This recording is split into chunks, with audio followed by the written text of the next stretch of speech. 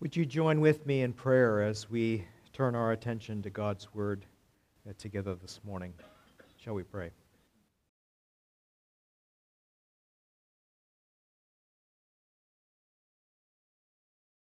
Heavenly Father, we come now to your Word as part of our shared worship together.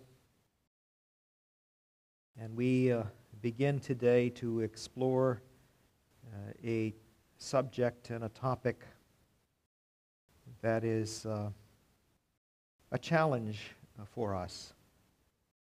It's a challenge for me, Lord, in handling your Word to be biblical in what we share together. It's a challenge, Lord, because we want to hear correctly what is being said. I pray, Father, for myself that in this message today and in the ones to follow, Lord, that you would help me to be sensitive to the needs of this flock, to those who will be in the hearing of this word. I pray, Lord, recognizing my own weakness and inadequacy,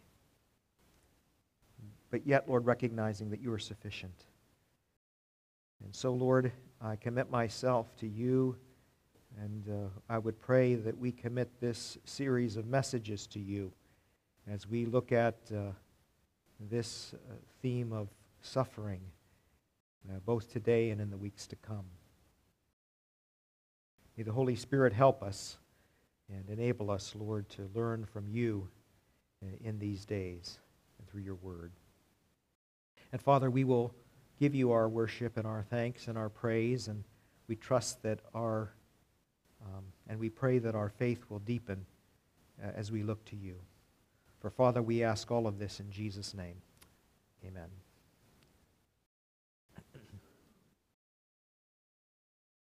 An age-old question that has gripped humanity is this: why is there suffering?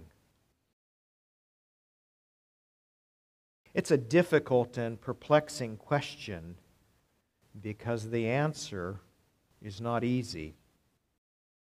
It's not possible to answer this question at all.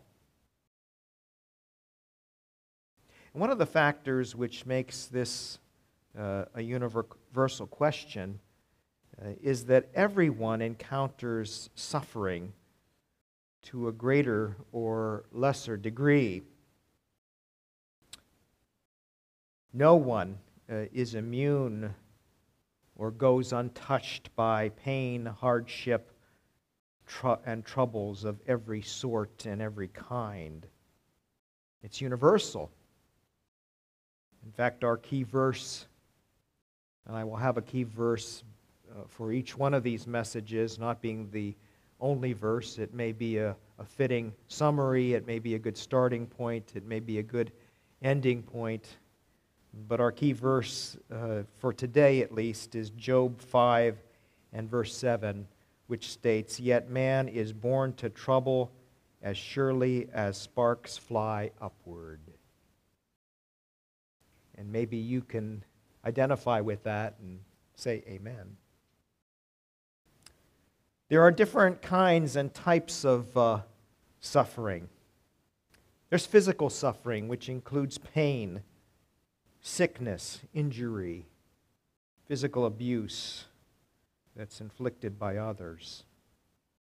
There can be mental suffering, which includes, but not limited to, fears, anxiety, loneliness, depression, and sometimes mental abuse from others. There can be emotional types of suffering when you have been hurt by others, when you've faced rejection, when you are overwhelmed with guilt. There's even what I would suggest is a sociological suffering, where there is injustice, there is bias, there is racism, there is a sense of being used or even overlooked by those who should show concern. There can be financial suffering. We use even the terminology financial hardship sometimes when people come into desperate times. Sometimes we even use the phrase hard times to refer to that which is difficult financially. It's interesting that financial hardship can even be having too much. You say, oh, I'd love to have that problem. But sometimes when you have too much, then you're worried. You're worried of losing it, or it evaporating and disappearing, or you're worried about who's going to get it once you're gone and how it's going to be used. Add to that there is also spiritual suffering that takes place.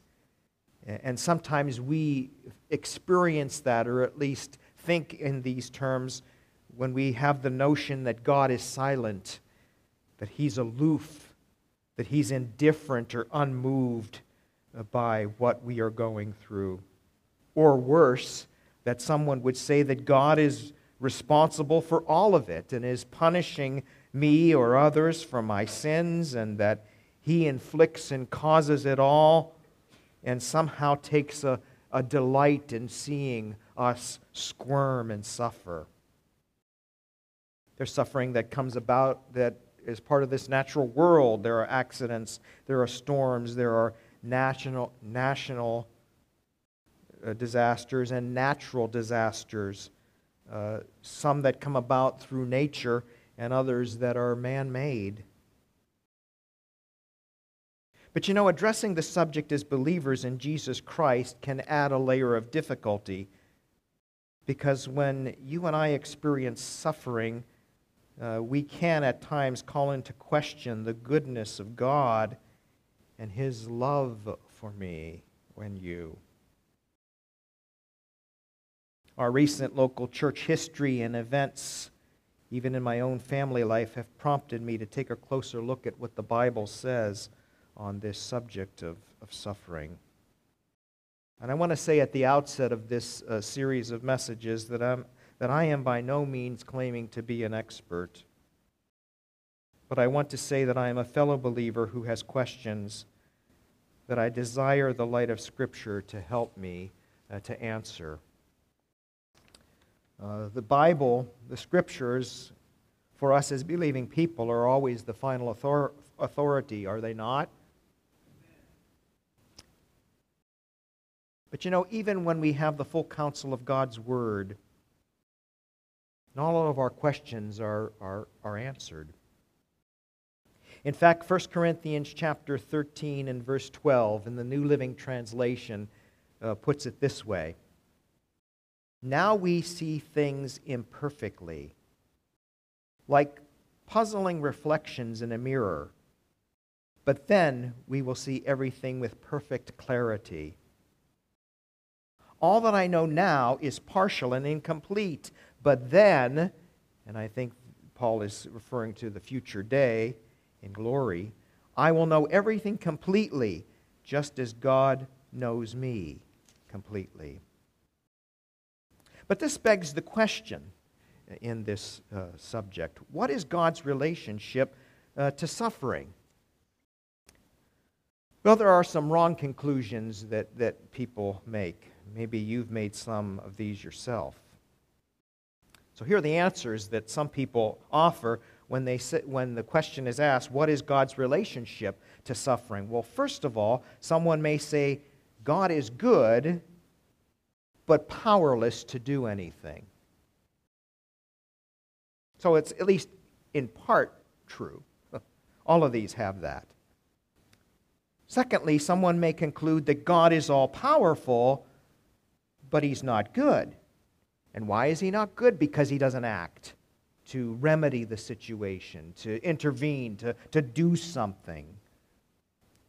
On the heels of that, someone may conclude that God is neither good nor all-powerful, thus He's but a bystander who sees the plight of man, much like you and I would observe an accident that happens and is indifferent Or maybe the conclusion is that there is this undefined sort of fate that sort of governs all things. And it's impersonal.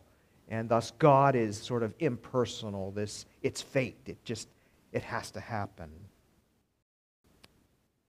On the other extreme may be, and I've alluded to this already, that God is the direct cause of all suffering and takes delight in seeing individuals suffer, that this is somehow punishment at the hands of an angry God. But you know, there are problems with each of these statements because the Bible teaches us otherwise. And I would suggest to you that the biblical and the correct understanding is this concerning God, that God is always good. God is all-powerful. He is also everywhere present. God is all-knowing. He is loving. He is merciful. He is perfect. He is just. He is holy. He is true. He is kind. He hears and answers prayer. God heals. He mends. He makes us whole. He is interested and concerned about every detail in my life and yours, right down to the number of hairs that are on your head. Matthew chapter 10, verses 29 through 31. God is always good and He is all-powerful. God is also absolutely sovereign over all things. We're going to be looking at that in a little bit more detail in a future message. But God in His sovereignty says to you and to me and to all who will hear that this truth is this, that absolutely nothing escapes His hands. God is not somehow taken by surprise when the accident happens or the suffering begins in your life or mine. Do we have Scripture, though, to back that up? Well, let's look at a few verses that affirm to us and reveal to us and teach us and say to you and me that we need to believe that God is indeed always good. Look with me, if you would, at Psalm 145. Psalm 145. And here is a psalm of David. And notice the character and the nature of God that he is highlighting for us, beginning at verse 8. The Lord is gracious and compassionate. He is slow to anger and rich in love. The Lord is good to all. He has compassion on all He has made. Can you affirm that in your life with an amen? That you believe in your heart, in the depth of your soul, that God is indeed good. One of the ways that David at least highlighted it in part for us is at verse 15, how the goodness of God is seen. Look with me at verse 15 of this same psalm. The eyes of all look to you, and you give them their food at the proper time. You open your hand and satisfy the desires of every living thing. You see, God provides. Has He provided for you in your life?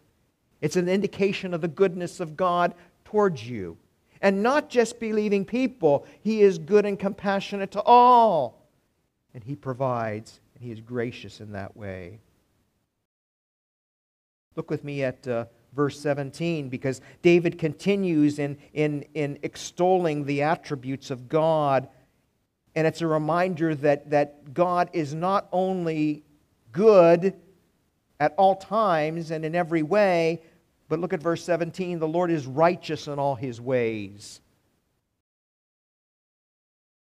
That's another reality that we need to affirm in our lives. And loving towards all He has made. So the Lord is righteous in what He does. So when you and I experience something that is difficult, that is hard, that is trying, that is testing, that is a time of suffering, we can be confident that God is good in that and to us, but He is also righteous in whatever way He chooses to respond to that particular need and is at work in that circumstance in your life and in mine. But you notice this also, and this should comfort us. Look at verse 18. The Lord is near to all who call on Him, to all who call on Him in truth. The Lord is near. He is present. He is with you. I don't know if you've experienced this, and you probably have if you've been a believer for any length of time, that when you're going through a difficulty, that there's a sense of the presence of God maybe that you haven't experienced in other contexts. Even in worship, even when you are joyful, there's something about the nearness of God. And David even says in another place in the Psalms, the nearness of my God is my good. He's near. He's with us. Look at verse 20. He's not just aware and with us, but look at verse 20. He says, the Lord watches over all who love Him, but all the wicked He will destroy.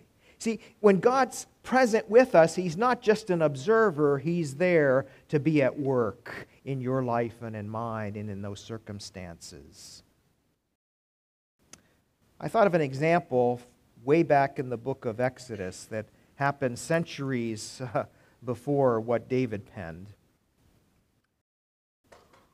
You'll recall that in Exodus chapter 2, the setting is the Israelites had been in Egypt for almost 400 years, and they were oppressed as slaves. It was a hardship. It was a difficulty. They were oppressed. They were under the burdens and under the thumb of the Egyptians. And notice what we're told here in verse 23 of Exodus 2. During that long period, the king of Egypt died. The Israelites groaned in their slavery and cried out, and their cry for help because of their slavery went up to God. Now, did God turn a deaf ear? Was He sort of aloof? Did He just not respond? No, it says, verse 24, God heard the groaning, and He remembered His covenant with Abraham, with Isaac, and with Jacob. So God looked on the Israelites and was concerned about them. Now, if that's all we were told, we would maybe conclude that, well, He's aware, He knows, He's concerned, but then again, He didn't do anything about it. But look with me, if you would, at chapter 3, because God had a plan and a purpose in this. He raises up a man by the name of Moses, whom He would use to be the point man, the deliverer, if you would, of these who were in bondage and in this suffering. And look what verse 7 of chapter 3 says. The Lord said to Moses, I have indeed seen the misery of my people in Egypt. I have heard them crying out because of their slave drivers, and I am concerned about their suffering. So I have come down to rescue them from the hand of the Egyptians and to bring them up out of that land into a good and spacious land, a land flowing with milk and honey, the land and the home of the Canaanite, the Hittite, the Amorite, the Perizzite, the Hivite, the Jebusite. And now the cry of the Israelites has reached me, and I have seen the way the Egyptians are oppressing them. So go now, I am sending you to Pharaoh to bring my people, the Israelites, out of Egypt. And what I want you to see here, that God was not only near, He was not only aware, but God had a plan, and He had a plan all along. It's kind of interesting that centuries later, David would write in Psalm 22 these words. Psalm 22, and look with me at verse 23.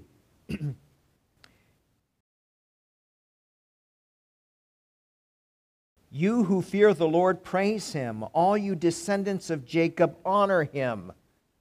For he has not despised or disdained the suffering of the afflicted one. He has not hidden his face from him. And it's kind of interesting that in the context of those words, God is not unconcerned or aloof or distant, but he is moved by the suffering of his people, and he acts to bring deliverance on their behalf. He listens to our cry for help, and he does indeed help. And the interesting thing is that Psalm 22 is a messianic psalm which speaks of the suffering of the Messiah. And whereas in Exodus, God had a plan to bring out his people through his chosen man Moses, one greater than Moses would come and bring deliverance not only from physical oppression and suffering, but also from the effects and the impact of sin on our lives. And we read, when we come to the New Testament, in the book of Hebrews, chapter 4, these words. Hebrews chapter 4. Therefore, since we have a great high priest who has gone through the heavens, Jesus, the Son of God, let us hold firmly to the faith we profess. Why would there need to be an exhortation to hold on to our faith in Jesus? Because there are things that would come against that faith that would try to shake it, including our difficulties and our suffering. And look at verse 15. For we do not have a high priest who is unable to sympathize with our weaknesses, but one who has been tempted in every way, just as we are, yet without sin. Therefore, he says, let us then approach the throne of grace with confidence so that we might receive mercy and find grace to help in our time of need. You see, God is good. God is present with you. God is sovereign. God is concerned, and God has a plan, and God hears you in your suffering, and he responds. So this addresses, if you would, in part,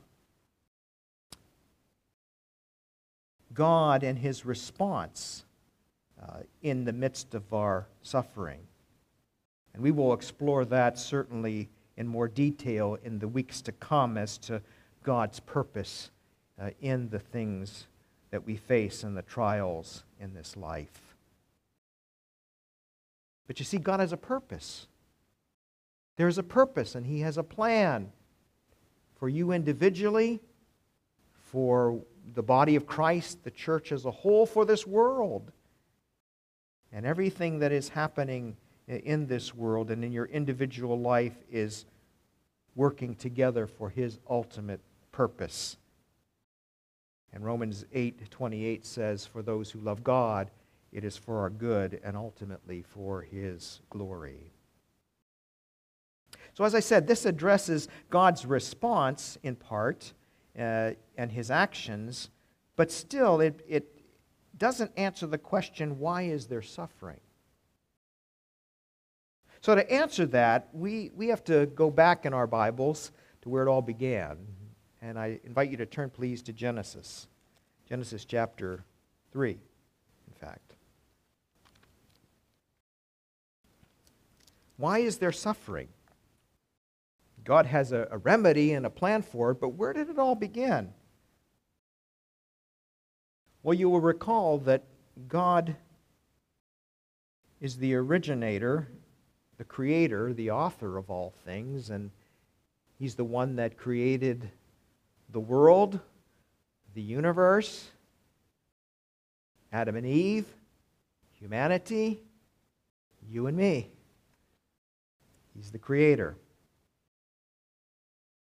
In fact, chapter 1, verse 1 tells us where everything, at least as far as we know, began. In the beginning, God created the heavens and the earth. And you know, when God created all these things, and Moses, under the inspiration of the Holy Spirit, wrote out the details of how that unfolded in the creative work of God. Interestingly, he says in 1:15, and God saw what he had made, and it was good.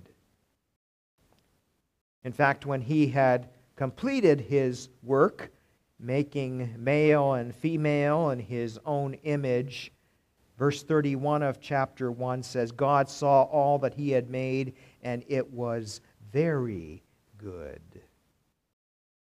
Everything he made was good. It was perfect. And Adam and Eve had a perfect relationship with God. They had a perfect relationship with one another. They had a perfect relationship with their environment. They had all that they needed. God was their praise. They were living in the world that God had made for them, which was complete and perfect in every way. But lo and behold, we know, as the Bible tells us, chapter 3 is the next event that happened. After the creation, then there was the temptation. And enter Satan, this spirit being that's described for us later in Scripture. And in this context, he took the form of a serpent and questioned God. You say, well, where did he question God? Well, the first question that was ever posed was this: did God really say? Isn't it interesting that even in our lives, the things that we face, be they good or bad, sometimes can cause us to question God? So we know, you're all students of the Word, and you know that Adam and Eve disobeyed the one command God gave, and God said, in the day that you eat of the tree of the knowledge of good and evil, you will surely die. See, death was not part of God's original creation, but it was a penalty for disobedience and unbelief and sinning, which means missing the mark, not measuring up, not keeping God's law perfectly. And Adam and Eve sinned. They took of that fruit, whatever it was, whether it was an apple or a peach or a banana, we don't know. There was a commercial years ago that there was apple juice called, I think, Adam and Eve apple juice. And it were two little children sitting there, probably 3 or 4 years old. And the little girl says to the little boy in the high chairs, "Want some apple juice?" And it was almost as if it was a replaying of what was happening in the garden. Whatever that fruit was, they disobeyed. The point is not the fruit. The point is their heart, which was disobedient to God. And sin entered the world. And as a result of sin and their nature then becoming fallen and their relationship with God becoming broken, now Adam and Eve and then all of their descendants afterwards from our first parents would have that fallenness. And would also come under the consequence of sin, which was suffering. Notice, if you would with me for a moment, Genesis chapter 3 and verse 14. God said to the serpent, "Because you've done this, cursed are you above all the livestock and all the wild animals. You will crawl on your belly, and you will eat dust all the days of your life." Whatever form that serpent was prior to this, because Satan had taken a hold of that and used that, the serpent was cursed. And beyond just the imagery there was a curse placed upon Satan, that spirit being that was fallen. And here you have in this context a curse that comes upon the world. But notice this. See, verse 15, the first gospel, the proto-evangelium is what we call it in theology. Already, God was at work with a plan to remedy what became broken. Not that he didn't have a plan before this. It wasn't like he was scrambling to try and figure that out. Scripture would indicate before he even spoke a word of anything into existence, he had a purpose and a plan. Because he's God. And notice what God says. There would be a remedy for this. "I will put enmity between you and the woman, between your offspring and hers.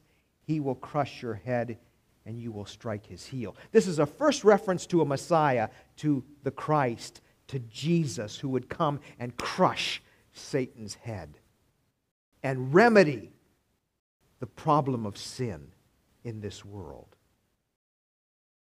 But you see, the world is broken. It's fallen. And notice what God says. Verse 16, to the woman he said, I will greatly increase your pains in childbearing. With pain you will give birth to children.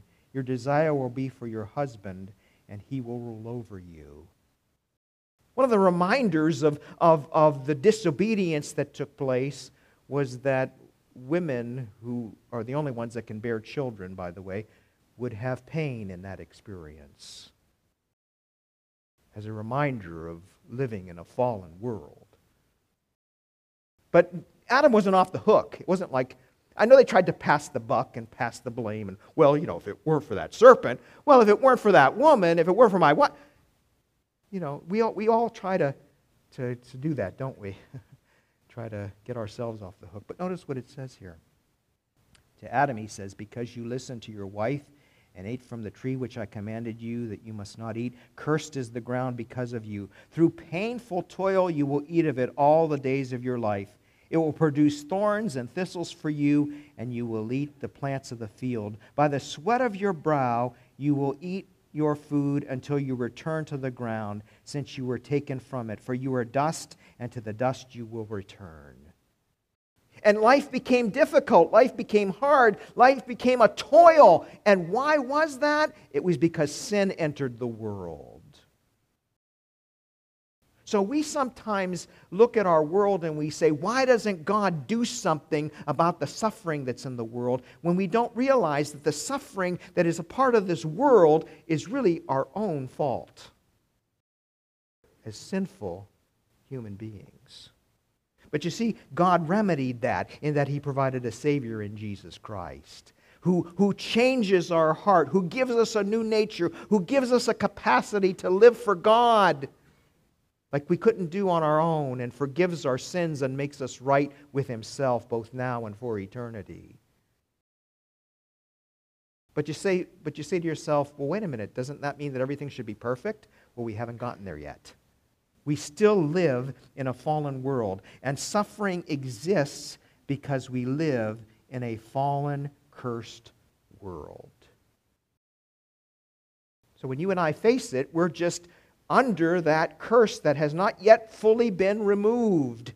Romans 8 talks about all creation groaning and awaiting for that day where the full redemption that is in Jesus Christ will be realized. Because even creation will be liberated from that. In the kingdom to come, when you plant a rose, there will no longer be thorns to prick your finger when you go to pick them. See, the thorns are a reminder of the curse. And isn't it interesting that Jesus, when He was dying for our sins and being mocked, they put on His head the crown of thorns. He wore our curse when He was on that cross so that we could be made right with God. So what are we to do? This message this morning was really just a basic reminder of some things. But how do we respond when we face difficulties and trials? Well, I would hope that as believing people, we respond not by turning away from God, but all the more to Him. That just as we need Him to save our souls from judgment and eternal death, we need Him in our daily living and in the burdens that we face and that we bear.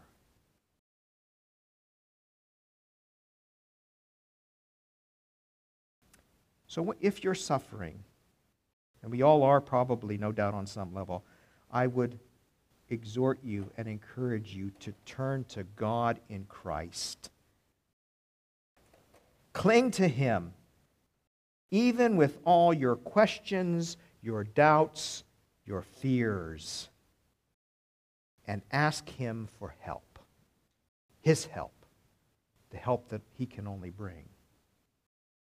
And remember, God is always good. God is all-powerful. God cares. And God has a plan and a purpose. Shall we pray?